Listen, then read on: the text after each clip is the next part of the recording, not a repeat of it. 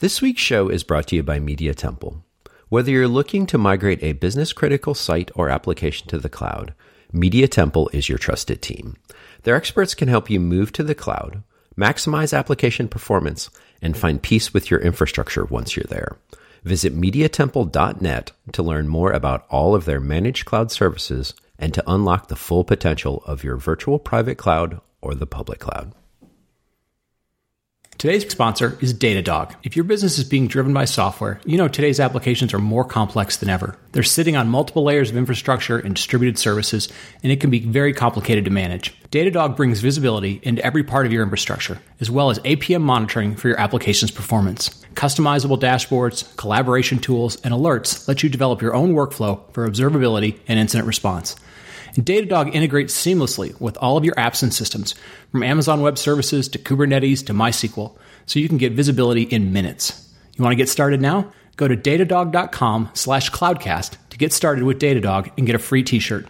Cloudcast Media presents from the massive studios in Raleigh, North Carolina. This is the Cloudcast with Aaron Delp and Brian Gracely, bringing you the best of cloud computing from around the world. Good morning, good evening, wherever you are. Welcome back to the Cloudcast, coming to you live from the massive studios here in Raleigh, North Carolina. Just me tonight. Aaron is coming back from an airplane. He's somewhere over the Midwest. Won't be able to make it tonight, but a lot of really good show we have this evening. It's that time of year where we're sort of getting into the fall season for trade shows. We're getting into a lot of announcements from vendors. We're seeing, this is sort of the time when a lot of shifts start happening. So a couple of housekeeping things, and then we're going to jump into a very interesting show. Real quick, want to thank a lot of folks. I had kicked off a new podcast that's very focused on containers and Kubernetes called PodCTL, so PODCTL.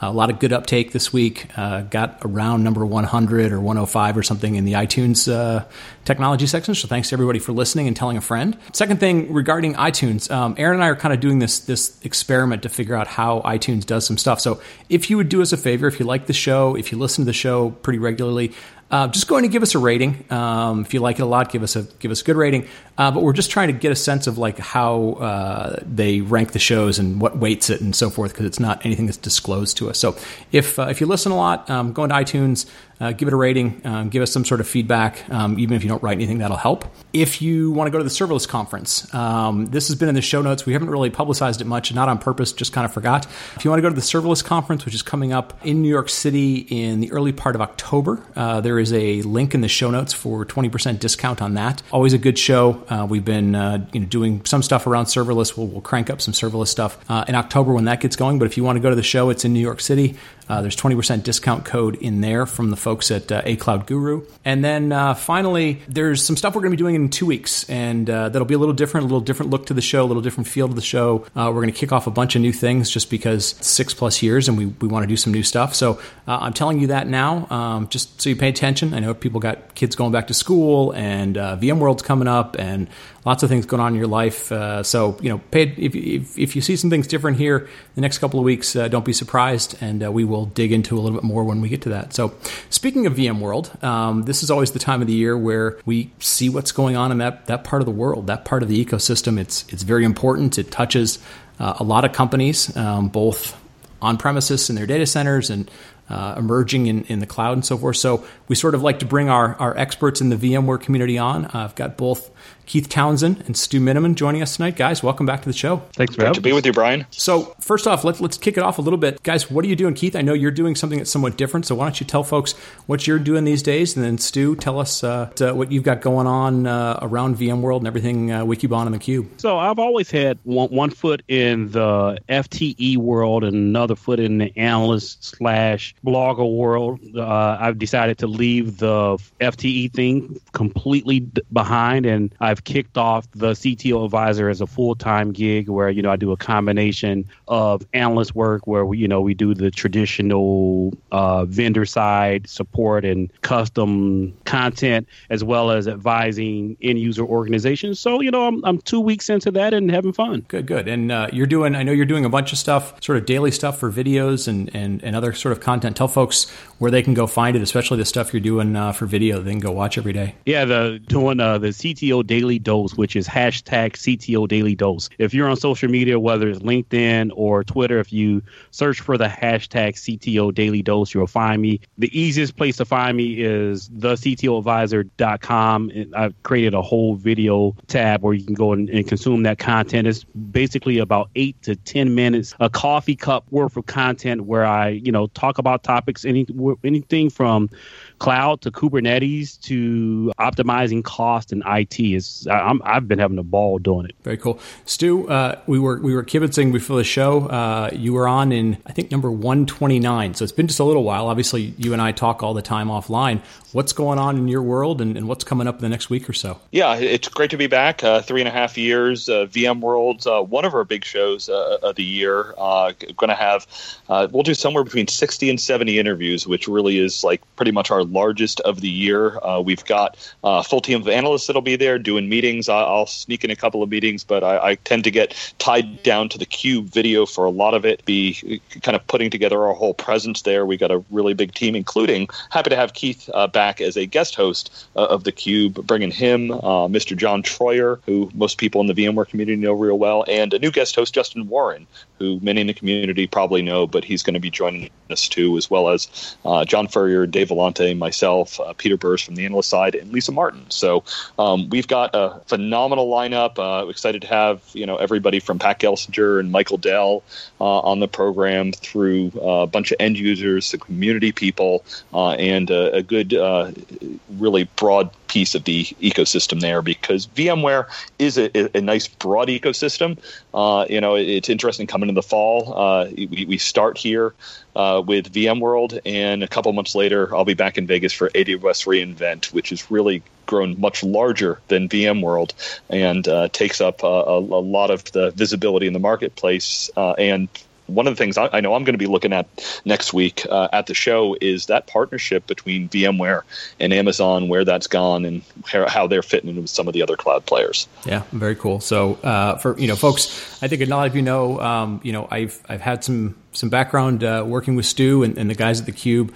Put on a great show, great basically week of keeping you up to date, what's going on, a lot of behind the scenes interviews with executives, with the engineers, with the product managers. So, great opportunity, whether you're watching it live or you want to go back and watch, 8-10 minute segments. Just a great chance to sort of dig in beyond all the keynotes and the headlines and stuff, and kind of see what's really going on. And Stu mentioned John Troyer. John, I think, was on the show last week or the week before, co-host of the Geek Whisperers and huge presence in the VMware community for a long, long time. Guys, Stu, you mentioned AWS reInvent. About a week or a few weeks ago, the folks from the Register kind of threw out a barb at VMworld and VMware, saying, you guys used to be kind of the center of the universe. Your show and your ecosystem used to be the center of the universe. It's now sort of become a planet that orbits AWS, or the IT world sort of orbits AWS. What's your, the Register always has a little bit of snark. We all sort of understand that. But where is the VMware? Where is VMware in the bigger picture of the IT ecosystem? What does the VMware ecosystem look like these days? John Troyer a little while ago used to say, well, we used to be Switzerland, now we're Switzerland with guns, because they've got a whole lot of their own products. Like, where is the VMware world in 2017? Yeah, so I guess I'll start. And this year, and all the shows I go to, virtualization's usually pretty important. Take, for example, I was at the Veeam show down in New Orleans, and Veeam got up there and they said, we rode the 10 years of virtualization, and now we're going to ride the next 10 years of cloud. At all the big infrastructure shows from the storage players, virtualization is important, but everybody is trying to figure out how they fit in this hybrid or multi-cloud world. And one of the things I know I and many of us have been looking at for the last handful of years is, what's VMware's position in that multi-cloud world? There was some snark on Twitter looking back as to some of the top 10 people I don't want to see at VMworld, or a comment I made is remember some of the old slogans back a couple of years ago. It was like any app, anything, one cloud. And even at the time, it was like, what do you mean there's one cloud? Come on, there's more than one cloud. When we look at the big clouds. So where VMware fits with the big public clouds, with their service providers, where Dell overall and that whole family fits in that environment is still a really hot question.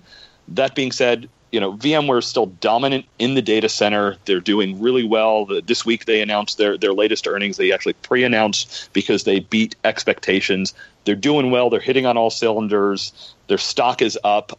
Pat Gelsinger is still CEO. Yeah. Last year, a lot of us were like, okay, who's the next CEO? That was just the rumor du jour. And, Pat's going to be there giving the keynote, and, VMware's doing well. So, the rumors of their demise is maybe a little premature. But that being said, when I look at the overall picture, Brian, definitely, Amazon gets way more press. If you turn on financial channels, the public cloud players get talked about a lot. Most companies you talk about are way more concerned about how they're playing with Amazon and Microsoft because VMware is kind of a given. But we saw Microsoft go through a downturn in relevance and fight their way back. So where will VMware? Will they do anything to kind of move the needle at this show, or will it be that they just keep raking in licensing, growing in interesting areas like AirWatch and vSAN and NSX? And it's a great community. It's one of my favorite shows. Really, really good people there. I know Aaron's going to be there, so even if he couldn't join us today. But lots of good stuff. Yeah, Keith, what's your take? Any kind of different takes on it, or kind of areas that you're kind of going to go dig into when you're out there in a week or so? So VMware is a interesting part of our ecosystem, not just from a vendor and industry perspective, but from a customer perspective. VMware moves at the speed of customers. If you notice a few years ago when OpenStack was going to kill, everything that was vSphere, VMware shifted and started to, offer, something that was similar to OpenStack and their OpenStack distribution. And then there was this rush to cloud in a sense, but a lot of the people that I talked to on the ground, while AWS was extremely interesting, AWS just, and still today, hasn't really figured out its position in enterprise IT. They'll most definitely take a credit card from the CMO or any other group and service enterprise IT, but when you talk about integrating and being, the next Microsoft, the next VMware, the next Oracle, who's cemented in enterprise IT and processes, AWS just isn't there yet.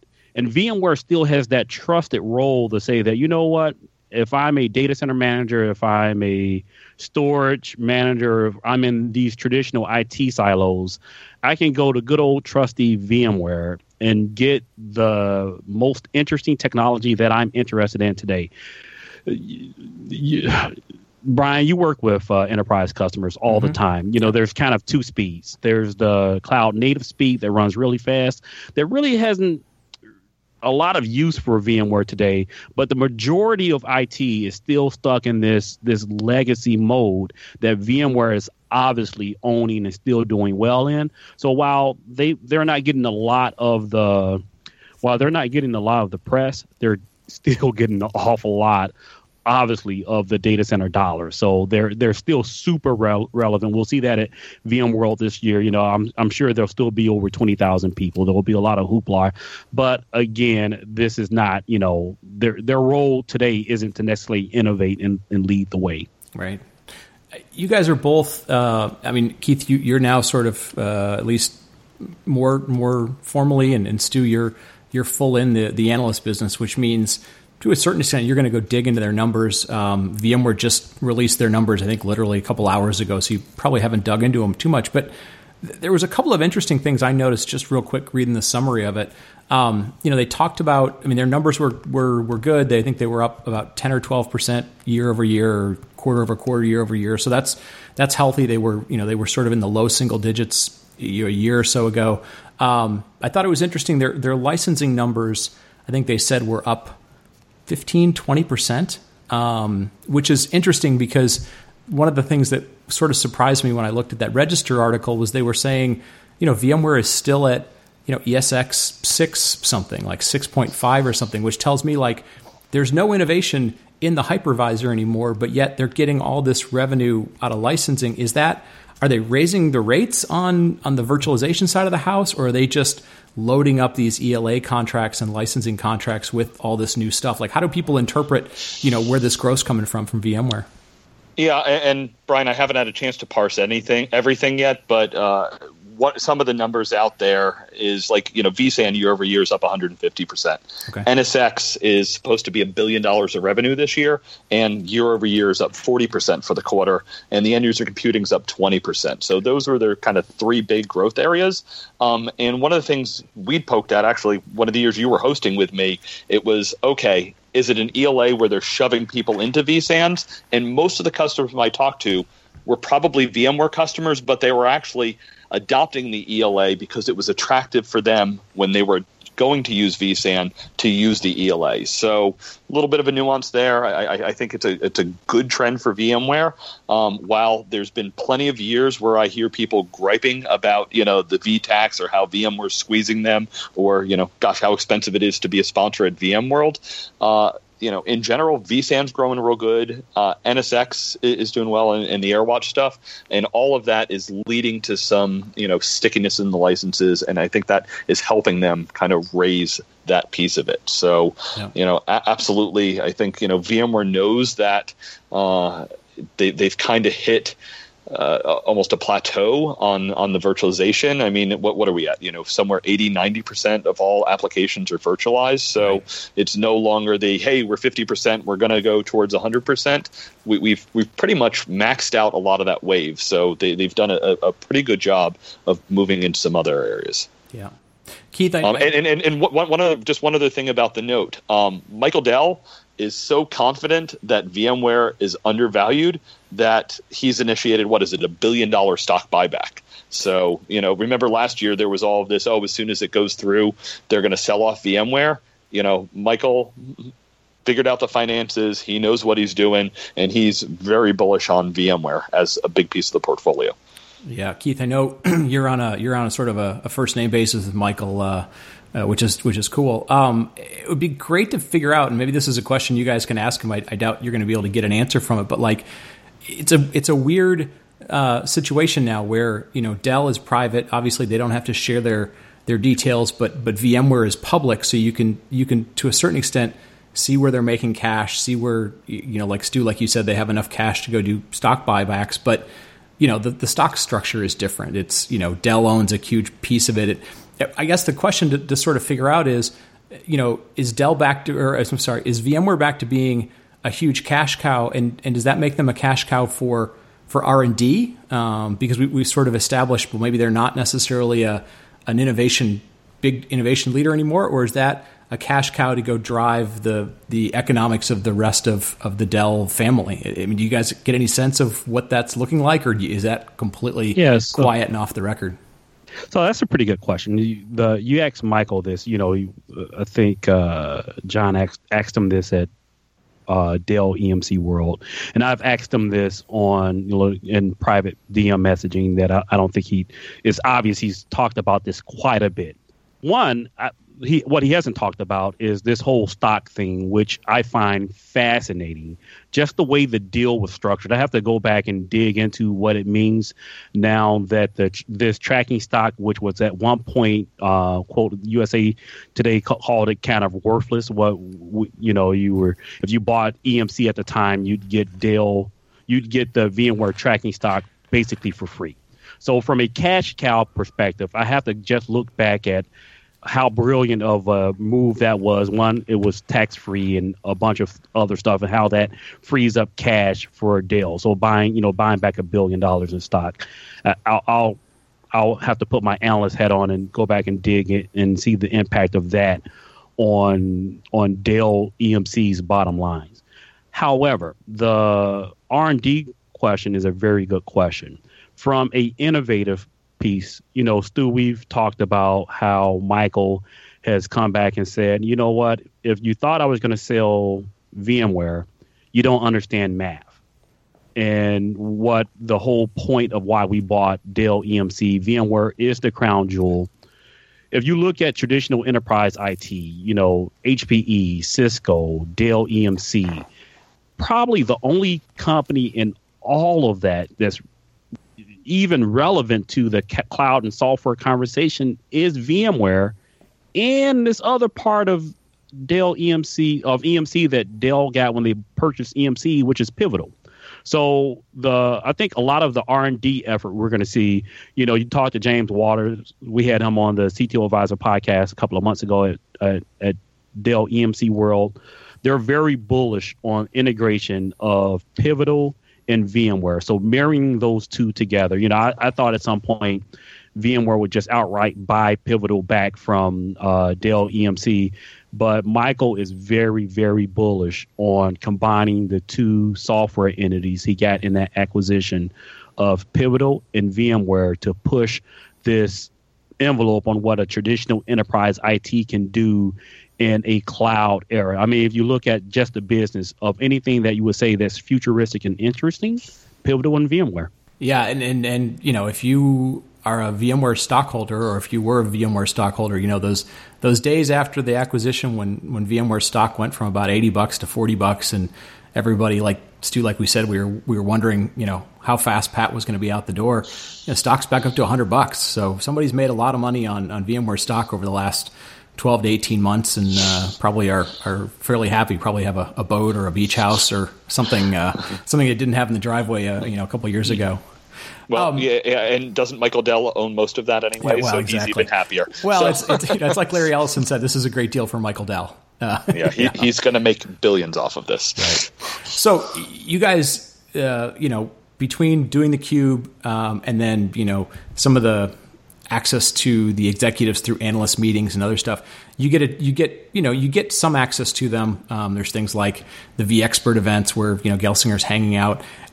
Obviously, some of those are controlled by PR and so forth, but do you guys have any questions that you're like, man, I really wish I could ask this one, but I don't think I'm either going to have enough time for it, or it'll get shot down? I mean, are there any sort of like big elephant in the room questions you wish you could ask Pat or Michael or anybody kind of driving what's going on, Sanjay Poonen? So I guess it's actually something I asked Brian, like even back when Dell pre-acquisition. One of the criticisms I'd have for Dell is they tend to partner with a lot of people, and therefore I don't feel that they're necessarily the ones driving the technology conversation. Mm-hmm. So if I look at this hybrid cloud world and what will it look like at the end of the year?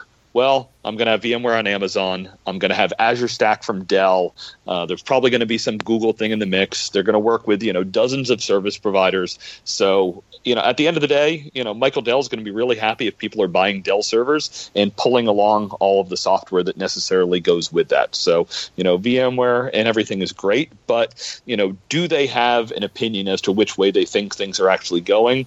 We hear some criticisms about all of these solutions. What's actually going to be working on VMware on AWS. Azure Stack seems pretty limited at day one. It is pretty locked down solutions. So, customers want that guidance and they want somebody to help deliver that. And, maybe Dell's going to leave that up to the channel partners and fight it out there. But, I usually like a little bit more opinionated delivery so that you can say, this is the way we think it's going. And, here's a leading solution from us. But, Dell's playing across the board.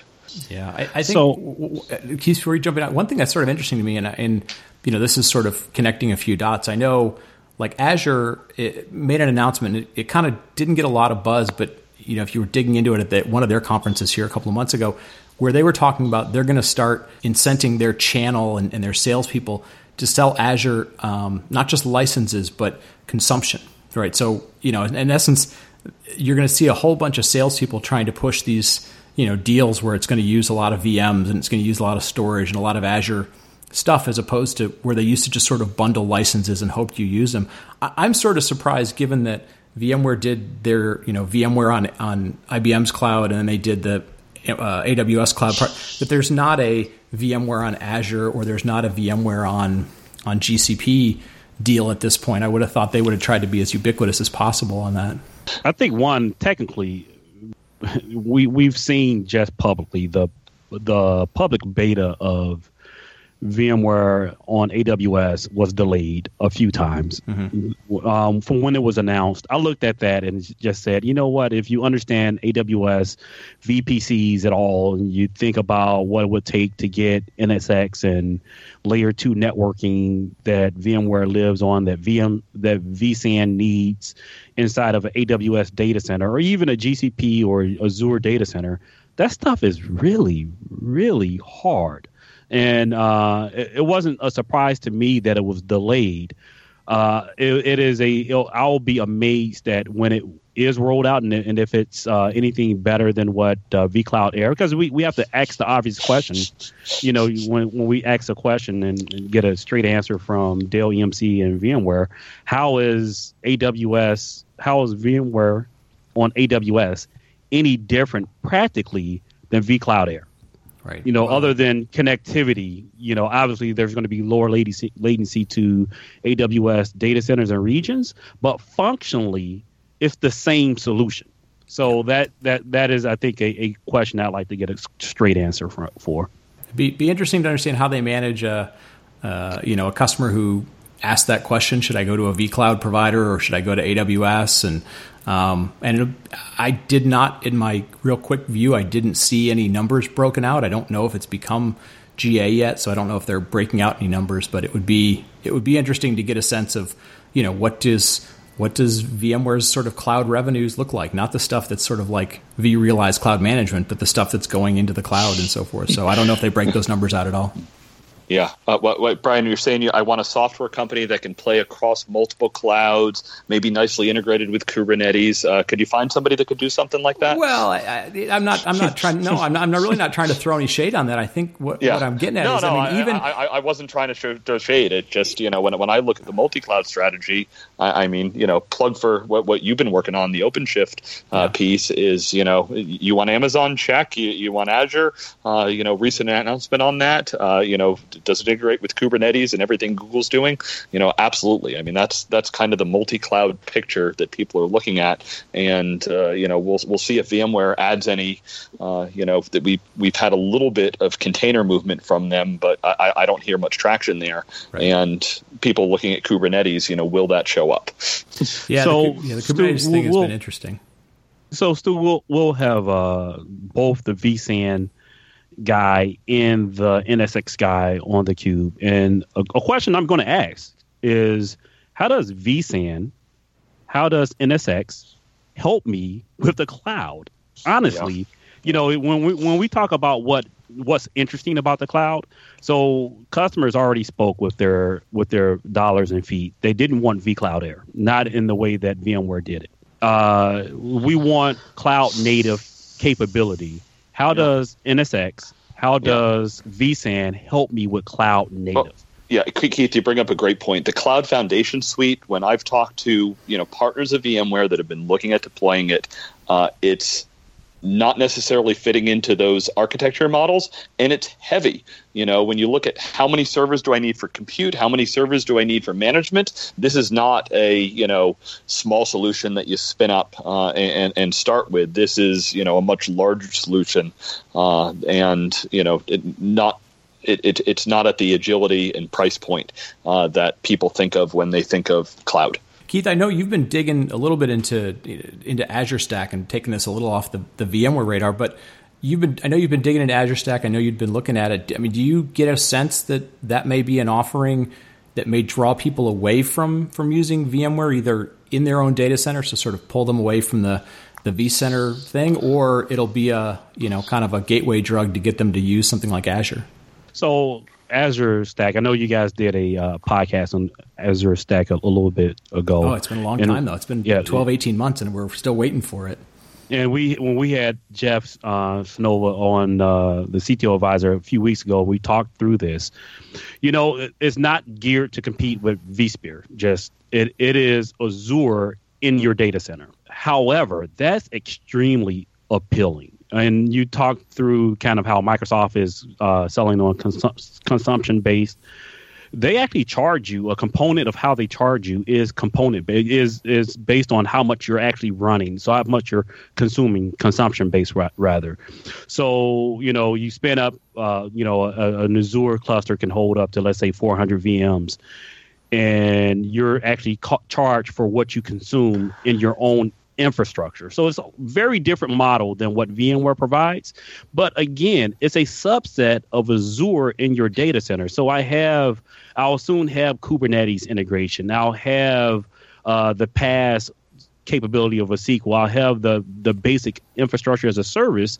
And I'll go to a console and I'll just select, instead of running it in the Oregon data center, I'll be running it in my New York data center, which is my private facilities. So that, I think, is compelling and in a sense is a drug to get you onto Azure and Azure Stack. I talked to a huge professional services company last week, global, that rolled out Azure Pack that are one of my favorite beating horses, which a private cloud solution. They built it. No one came because it wasn't feature rich like an Azure was. Mm-hmm. So Azure Stack, they're very hopeful that they deploy that, and their internal customers come to that because obviously it's a subset of Azure and it doesn't break that workflow. So two different solutions, but I think something that VMware and AWS combined should, and every other cloud provider should worry about. Yeah, just Brian, the one little bit of feedback I'd add there is, from what I hear, Azure Stack, like we were just talking about for VMware, is not geared for, kind of even the mid-size enterprise. It's really priced pretty high. And if Microsoft could get that price point down, most of the applications running on VMware are Windows. So, while, people would love, to have a similar operation model to vCenter, I talk to lots of customers, if you go to kind of the mid or small size, that don't want vCenter and don't need vCenter. So if Microsoft could hit that lower price point, they could really, pull a lot of customers away with relatively little friction. And I talked about this on the Daily Dose today, which was that cloud control plane. Brian, you deal with this all the time. That's really heavy. From a CPU and memory and storage perspective, it's just a lot of overhead. It's difficult to manage from a people and process piece. That is the true value in most of these solutions. This is why vCloud Air failed. This is why AWS, Azure, and to a lesser extent, GCP are succeeding, because they take away that overhead. That's why the interest in Kubernetes is so strong, because it's the part that the developer really cares about. Right. Well, and people don't realize, in order to make the economics of that huge control plane and all those services that clouds deliver, it's a lot of boxes that are running, a lot of high availability boxes. And when you start smashing that down into a stack that goes on-prem, and somebody says like, hey, these first 10 boxes are going to be your control plane, people start going, and they start, you got to have the economics to sort of make it, economics of scale to make it work. And it definitely is interesting. Let me hit you guys up with one last topic that I know is both right in your wheelhouse, Stu, yours especially. A couple of years ago, or even a year ago, people sort of joked that VMworld had sort of become sort of a storage world because everybody was trying to be storage or VMware. Now that's shifted over to HCI. You've got Nutanix, you've got EMC's got to play there. Cisco just bought a company around this space. HP has bought a couple of companies around this space. Like, what's going on with HCI in terms of, is it kind of becoming the dominant data center thing? And do we really need all these companies doing kind of the same thing? Sure, Brian. Storage has always been a very fragmented marketplace. Wikibon, we were pretty early at looking at this. We believe that, the era of the storage array is going to switch to not be as many storage arrays. So therefore, if, storage world at VMworld, a lot of it becomes HCI. That being said, there's still plenty of storage arrays out there. There's lots of companies still pushing, the storage boxes, especially the all-flash arrays. But from an HCI standpoint, VMware's got a great position there. We've talked about vSAN a couple times. Actually saw a blog post that went out this week from VMware saying that a large portion of their internal IT now runs on vSAN. Of course, the hardware is mostly the Dell, which is the VxRail configuration. So if VMware can run most of their IT on vSAN, that's pretty interesting. Of course, we want to dig in and understand what they're doing with Oracle and things like that, because licensing and performance and everything is something that we'd like to understand a little bit better. But if HCI is becoming a major piece of storage, should there be 2 solutions or 12 solutions? Well, in the storage market, there's 30 or 40 decent sized companies. There might be 5 or 6 that are of the bigger size, and as you said, Brian, all of the major players have lined up with their own solutions, and a lot of them are software defined. So Nutanix has that balance of what they sell versus what they sell through the Dell OEM. They're working with Lenovo. They're trying to get on other platforms like HP and Cisco. They support them, but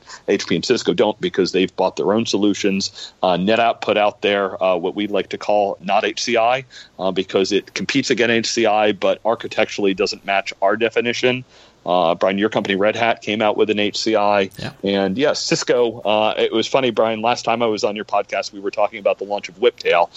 And I guess what I would say is I predict that SpringPath will be a better acquisition than Whiptail, but it's a really low bar. Yeah. So lots of co-opetition, lots of, vendors being friends and then maybe not being friends. And at the end of the day, people are, we joked years and years ago, this show was kind of originally started to focus on converged infrastructure back when things like FlexPods and vBlocks and stuff were getting built. And now, 6-7 years later, it's actually physically getting mashed together. You don't have lots of separate boxes. You just have software control planes. So that's about right. It's a 6-7 year evolution for technology. And that'll probably be a big part of this because it's the next refresh of the data center, I guess. Yeah, Brian, I'm just wondering if serverless will come up in the show. So yeah, I do want you guys to ask some serverless or ask some container questions, see what's going on there. Get back to us. We'll have to have you back on at some point to get back to us. But guys, any last words before we sort of cut it off for tonight? What's the one thing you're really looking forward to, or the one thing that will surprise you if you don't see it? Well, the one thing I'm looking forward to, VMworld, I don't get there for the announcements about technology anymore. You know what? It's literally still about the people. You can get the content online. You can get all the announcements from blog posts, people live blogging. VMworld is still that center of traditional enterprise IT, people who are on the ground solving 80 to 90% of the challenges that we see in the data center. So I'm still jacked about having those hallway conversations, finding out how people are stretching this technology and fitting it into their everyday lives and just, fighting this whole thing that we're called digital transformation, how they're fighting that battle. I'm still super excited about just the hallway conversations. Yeah, and I definitely echo that. I was reading a blog post today from Mike Bouchon, and he said people aren't sure about digital transformation, but there is no doubt that there is digital disruption. And it's definitely hitting, the VMware ecosystem.